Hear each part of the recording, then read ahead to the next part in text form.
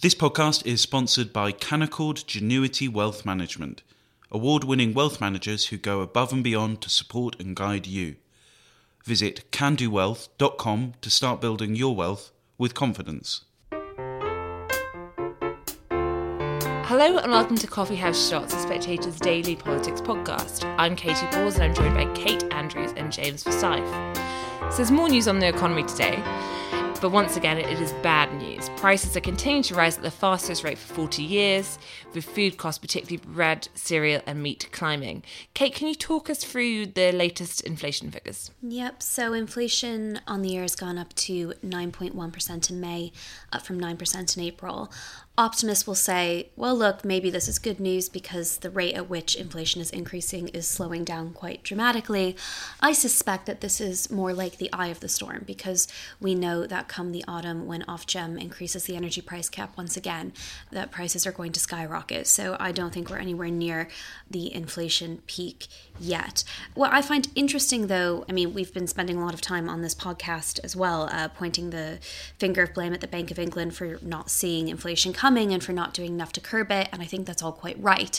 But today I've been more focused on government policy response because it's also in the last 24 hours that you've had the announcement that the triple lock for state pensions is coming back next year, which means that the state pension will rise with inflation, average wage growth, or by 2.5%, whatever's higher.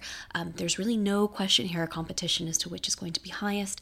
It means that pensioners are potentially looking at a 10% bump to their state pension, while workers are going to be getting pay raises that are, in many cases, most cases, far below inflation. And this is, I think, an uncomfortable area for the government, especially as you have people like Dominic Raab on the broadcast round still telling people not to ask for pay increases, because it is starting to feel through government policy, even if it's not the intention, like governments are going to be picking the winners and losers when it comes to inflation. And I don't see how that ends well. James, how do today's figures affect the government's spending plans? There's also news about pensions being set to rise. So I think Kate actually identified one of the worrying things for the government is, first of all, you'd expect inflation to go higher still when the energy price cap rises in October. And also, Kate will correct me when I go wrong on this, but I think manufacturing inputs inflation in this metric was at the highest level it's been since these records started being collected. Kate's nodding. And that suggests to me that, logically, inflation is going to be higher still. I think that you also obviously have to see this in the context of the strike this week and this whole debate about a wage price spiral. Now, look, let's be honest, the reason the triple lock is increasing by so much is because pensioners vote and they are an incredibly powerful political lobby. But I would say two things which I think we can miss. One is it is easier for working people to adjust to inflation by taking on more work than it is for pensioners. And the second point is raising pensions is not inflationary in the same way as raising wages, because pensioners aren't producing goods that people are then going to buy or services that people are then going to buy and having to pay for the increased cost of wages. So I think there's this kind of a subtle distinction that is worth noting there. I think the big question is what happens on all these pay settlements. Obviously the RMT on strike at the moment. Then you've got the NEU, the National Education Union, saying that they want an inflation or above inflation pay increase and suggesting that they are prepared to ultimately strike if they don't get that. What does the government do on this? I also think that lots of private sector companies are watching the government's lead on this to see what kind of pay settlement seems fair. I think there's also an interesting question. I think there's something that is increasingly being talked about in the private sector of companies offering kind of one-off cost of living payments to people to help them through. So try and avoid baking in higher wages by a 10, 11% pay rise in line with inflation, but offering some immediate help to help their workers through this, partly because their workers might not be able to get through it without it, and also because in this tight labour market, without that kind of assistance, you may well lose staff. James, I think you make a good point about the state pension. I think that the issue with the triple lock isn't that you don't want to protect pensioners' income at all. Of course, you have to do something.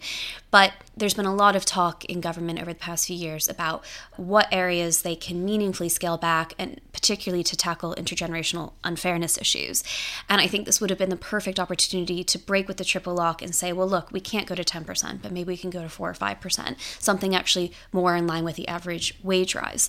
And I think that's going to be the sticking point, because to your point about these pay settlements and how much they cost, I mean, if the government does decide to compromise or concede on some of these higher wages for public sector worker, we're talking about billions and billions of pounds that they have to find.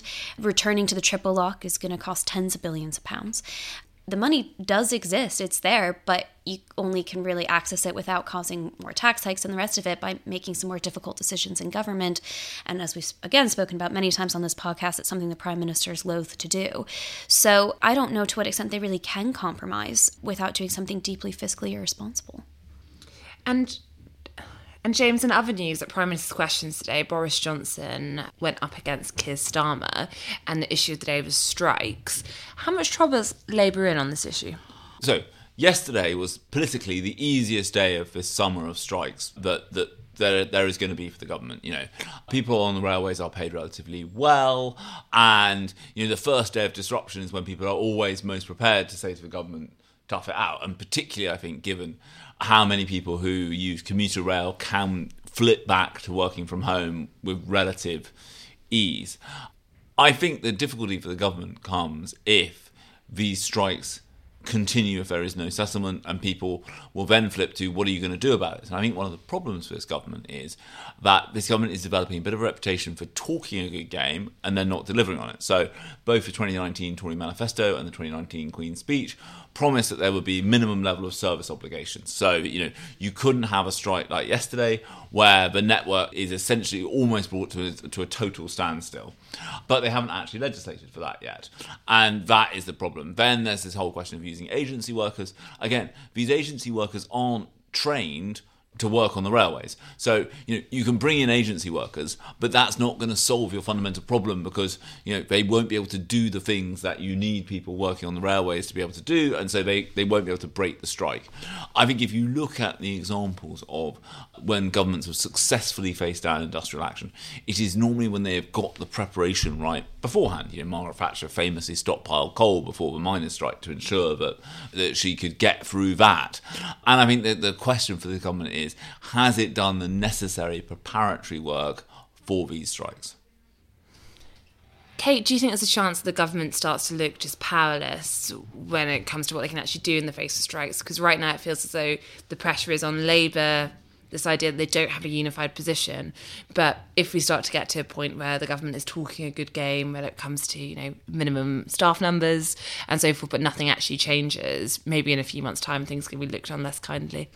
Yeah, I think so. I think the government's actually right to hold the line for now, because I think with, people who would be taking these forms of transport to get to work, they're experiencing inflation like the RMT union workers. So I think eventually you start to have less and less sympathy for people going through the exact same thing that you're going through when, you're just trying to get to work and you're being impeded from doing that. But I think you make a good point, Katie, because in some ways the rail strikes are easier for the government to handle. To James's point, people can just work from home now if they need to, well, not everybody can. That's a very important point. But many people are now set up to be able to do that. Whereas if you do start getting teachers going on strike in the autumn, if you get NHS workers going on strike with the huge COVID backlogs we have now, I think people are going to start to feel helpless and angry, and that's only going to be reflected in how helpless this government is at the moment when it comes to big decision making, because the Prime Minister has been so badly dented politically. Thank you, Kate. Thank you, James. And thank you for listening. The Spectator Economic Innovator of the Year Awards, sponsored by Investec, are open for entries.